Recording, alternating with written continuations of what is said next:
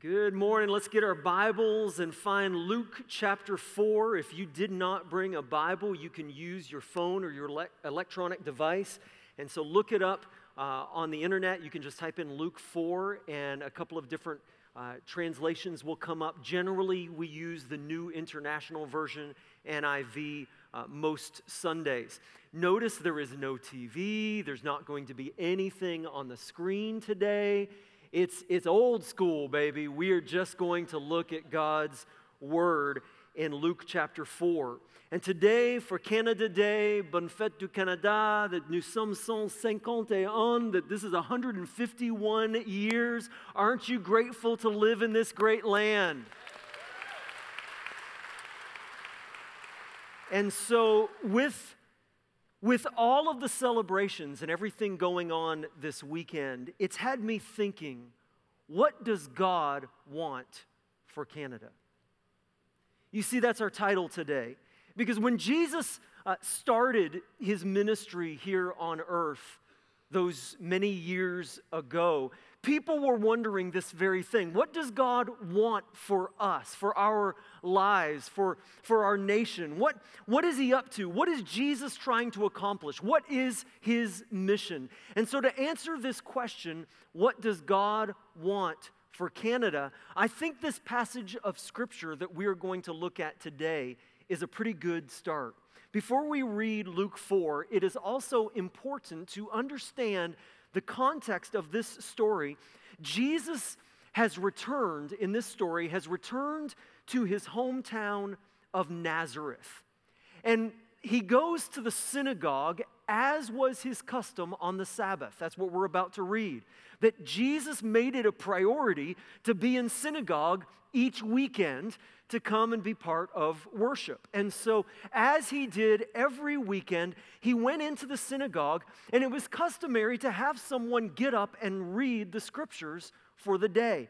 And so Jesus is the guest reader for the day here in his home synagogue in the town of Nazareth.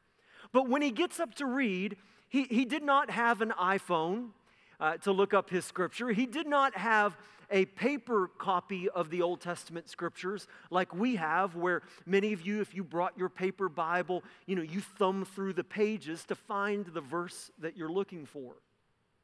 But instead, what they used were scrolls. And so that scroll is a long, long piece of leather with the writing on it, and it's rolled up by two wooden dowels on each end. And so you would roll it closed and roll it back open in order to read it. This long, long sheet on two wooden dowels. And so with that in mind, let's read Luke chapter 4, verse 16. It says, "He went to Nazareth where he had been brought up, and on the Sabbath day he went into the synagogue as was his custom. And he stood up to read. The scroll of the prophet Isaiah was handed to him. Unrolling it, he found the place where it is written." Now, when it says unrolling it, he found the place where it was written. The reason I want you to understand what this looks like is, again, he couldn't just thumb through the pages to find exactly what he was looking for. More often than not, what would likely happen is the scroll was unrolled for the reading of the day and then rolled right back up to the same place. And so it's very possible that Jesus didn't go searching for this particular passage of Scripture, but that literally it is where the reading was left off. But when he gets up that day, it has special power and significance. Because when he looks down, here are the words that he reads. Look at verse 17. Unrolling it, he found the place where it is written, "The Spirit of the Lord is on me." All of a sudden, everybody gets a little uncomfortable. He says, "The Spirit of the Lord is on me because he has anointed me to preach good news to the poor. He has sent me to proclaim freedom for the prisoners and recovery of sight to the blind, to release the oppressed, to proclaim the year of the Lord's favor." And then he rolled up the scroll and gave it back to the attendant and sat down. Mic drop, right? It's kind of like, get a load of this. And the eyes of everyone in the synagogue were fastened on him. And he began by saying to them, "Today, this scripture is fulfilled in your hearing." And so this weekend, as we celebrate living in a land of freedom, the true north, strong and free, for Jesus, that was what his mission was about, to proclaim good news to the poor. Everybody say, good news. And to proclaim freedom for the prisoners. Everybody say, proclaim freedom. And recovery of sight to the blind. He says, to release the oppressed, to proclaim the Lord, the year of the Lord's favor. And as Christians, we so often, we talk about this in relation to the word salvation. You know, in the church, often we talk about being saved by Jesus. But here is the question. What does that mean? What are we saved from? Well, we are saved from tyranny. We are saved from punishment. We are saved from getting what we deserve. We are saved from bondage. We are saved from the chains that used to enslave us. In other words, freedom. Freedom. That's what all this is about. That is the message and mission of Jesus. When we are saved, when we talk about salvation, we could just as well use the word freedom. More than just, when were you saved? What year were you saved? We could just as well say, when were you set free? Let me show you in Scripture. John 8:36, Jesus said, "So if the Son sets you free, you are free indeed." 2 Samuel 22, verse 48 and 49, "He is the God who avenges me, who puts the nations under me, who sets me free from my enemies." Psalm 116, verse 16, "O Lord, truly I am your servant. You have freed me from my chains." Psalm 118:5, "In my anguish I cried to the Lord, for you have set me free." Psalm 142, verse 6 and 7, "Listen to my cry, for I am in desperate need. Lord, rescue me from those who pursue me, for they are too strong for me. Set me free from my prison, that I may praise your name." Psalm 146, verse 7, "He upholds the cause of the oppressed and gives food to the hungry. The Lord sets prisoners free." Proverbs 11:21, "Be sure of this, the wicked will not go unpunished, but those who are righteous will go free." Isaiah 42, 6 and 7, "I, the Lord, have called you in righteousness. I will take hold of your hand. I will keep you and will make you to be a covenant for the people and a light for the Gentiles, to open eyes that are blind, to free captives from prison, and to release from the dungeon those who sit in darkness." Are you getting the idea here? Listen, Isaiah 49, verse 8 and 9, this is what the Lord says, "In the time of my favor I will answer you, and in the day of salvation I will help you. I will keep you and make you to be a covenant for the people, to restore the land and to reassign its desolate inheritances, to say to the captives, 'Come out,' and to those who are in darkness, 'Be free.'" Galatians 5:1, "It is for freedom that Christ has set us free. Stand firm then, and do not let yourselves be burdened again by a yoke of slavery." We talked about this last week, didn't we? That when we forget what kind of God we serve, we are tempted to run right back into the very slavery and bondage from which He freed us. If we're not careful, freedom, when we take it for granted, is something that we are willing to forfeit in order to get the things that the world says is better. But the world is a liar. The world is a liar. Don't forsake your freedom for the temporary pleasures and lies of this world. Hebrews 9:15, it continues. I could read verse after verse after verse, but just a few more. "For this reason, Christ is the mediator of a new covenant, that those who are called may receive the promised eternal inheritance, now that He has died as a ransom to set them free from the sins committed." John 8:32, Jesus said, "If you hold to my teaching, you really are my disciples. Then you will know the truth, and the truth will set you" what? Free. Do I need to go on? See, this is what Jesus wants for all of us. And not just for one country or nation, not just for Canada. He wants this for every single person who lives on planet Earth. And John Stott says that there are two things that Christ came to free us from. First of all, he says there is freedom from guilt. And secondly, that he wants to give us freedom from self-centeredness. Freedom from guilt and from self-centeredness. A leading British humanist was being interviewed on television. And in this interview, she was debating with a Christian, a follower of Jesus. But all of a sudden, in a moment of honesty, it kind of took everybody by surprise. In a moment of vulnerability, she just stopped and she admitted, she said, "Do you know what I envy about you Christians the most? Your forgiveness." She said, "I have no one to forgive me." And she said, as an atheist, that's what it's about. She said, I have no way to be forgiven, that I have to carry this junk with me for the rest of my life. But the good news is that Jesus wants to forgive you and set you free. First of all, from our guilt. That's why he died on the cross, to take away the punishment that we deserve so that we can be free from the sins of our past. Let me ask you folks, isn't it good to be forgiven? Isn't that an amazing gift? How wonderful it is to be forgiven. But the second thing Stott said that we are forgiven from and freed from is our self-centeredness. William Temple says, here is the definition of being self-centered. I am the center of the world I see.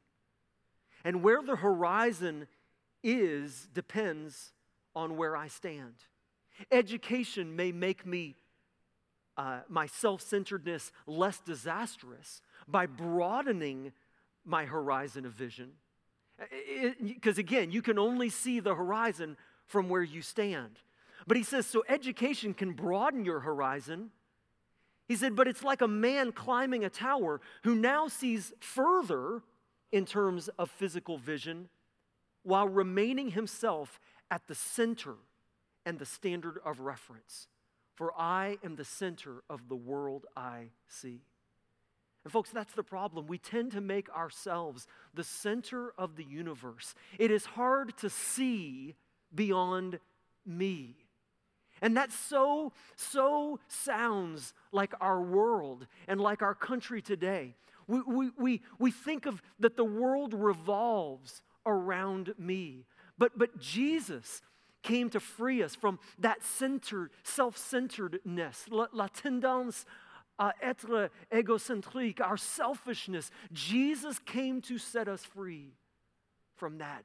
And that is what you see when you finally look at the cross.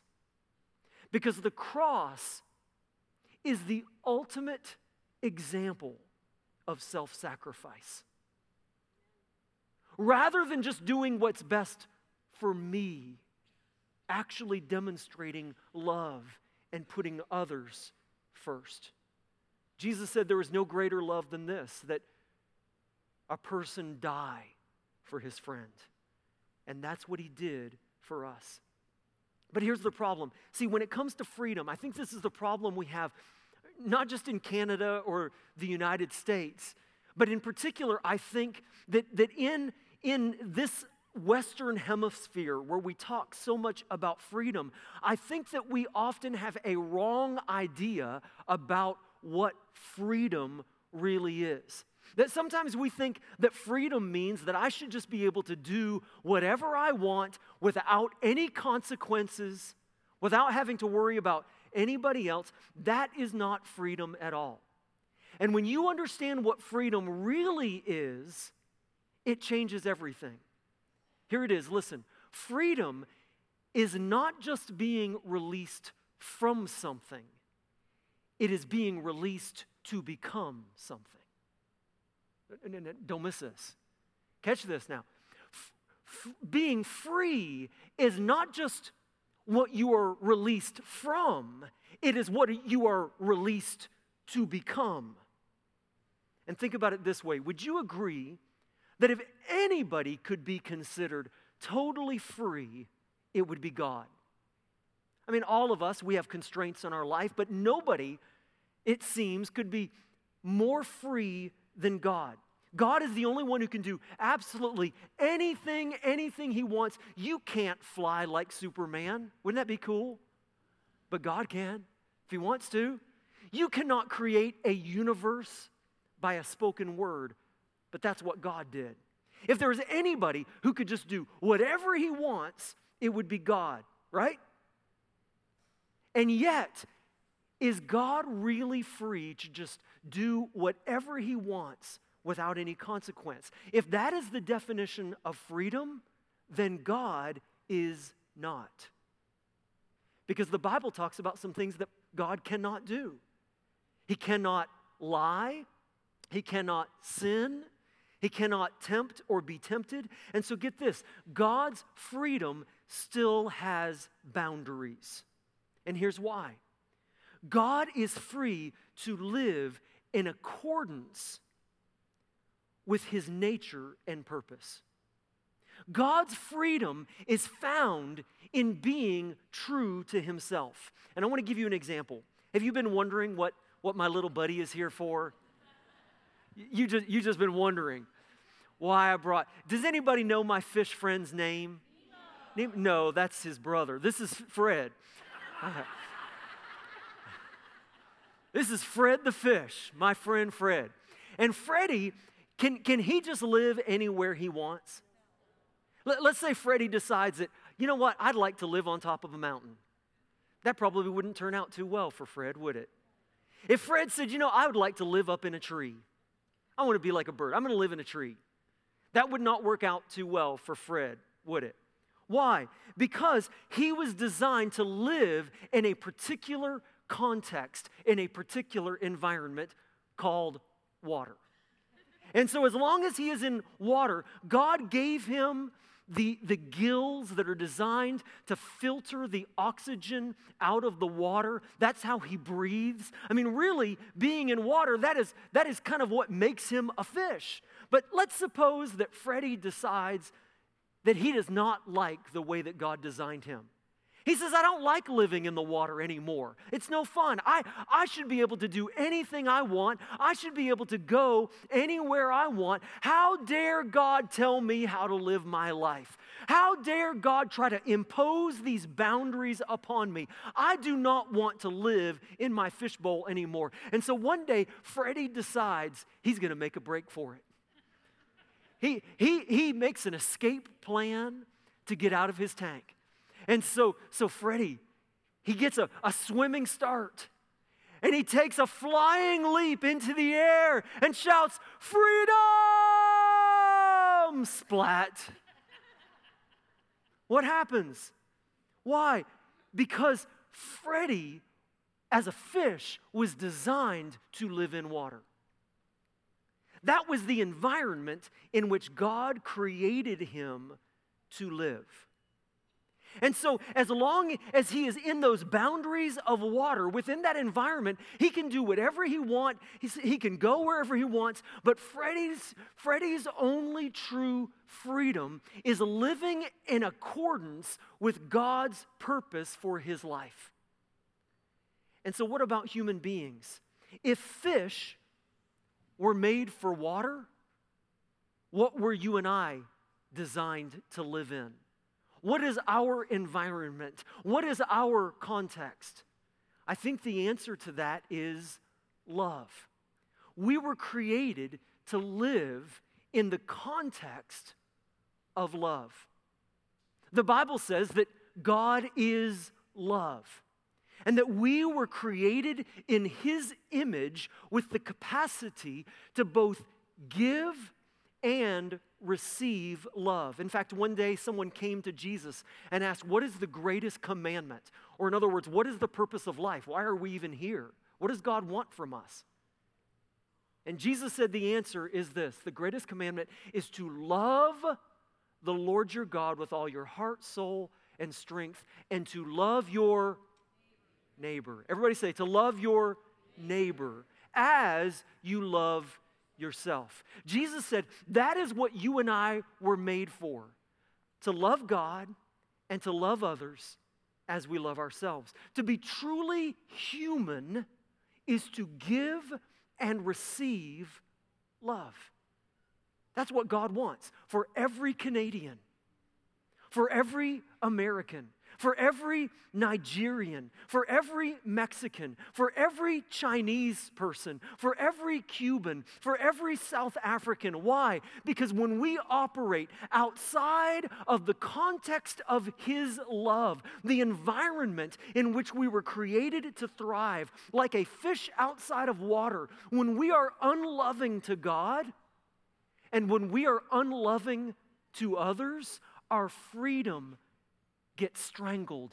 Our soul loses its ability to breathe. In order for our souls to breathe like a fish needs water, we need to give and receive love. Just like breathing, we need to give love and to receive love. It's the oxygen for our souls. And around here, we say that in a very specific way, don't we? That it's God's love that's in us to the world. Literally, it is the meaning of life itself. And listen, that is where we find freedom. It's not just the freedom to do whatever I want without fear of consequence. It's not the freedom to just be selfish and make the world revolve around me, which is what we so often do. That literally the fact is that Jesus came to free us from our guilt, to free us from our self-centeredness, that we might live like Christ. See, it's not just freedom from, it's freedom to become like Jesus. Would you stand?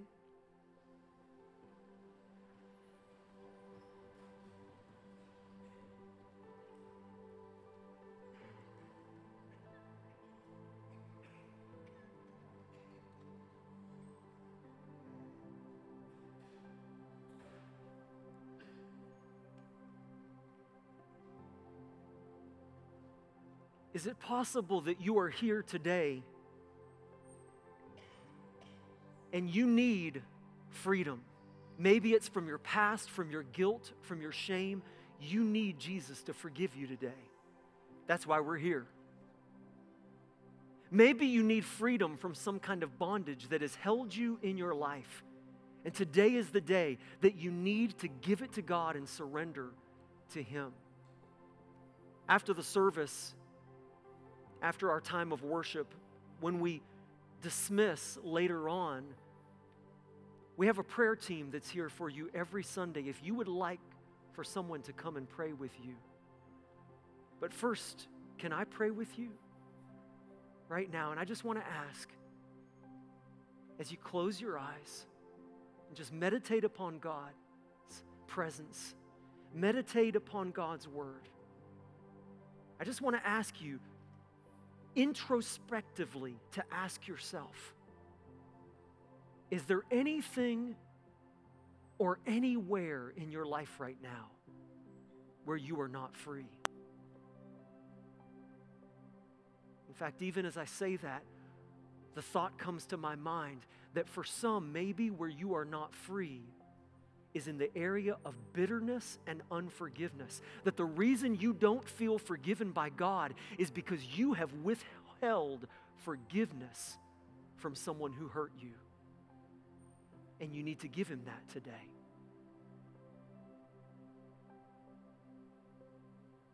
Maybe it's a particular sin.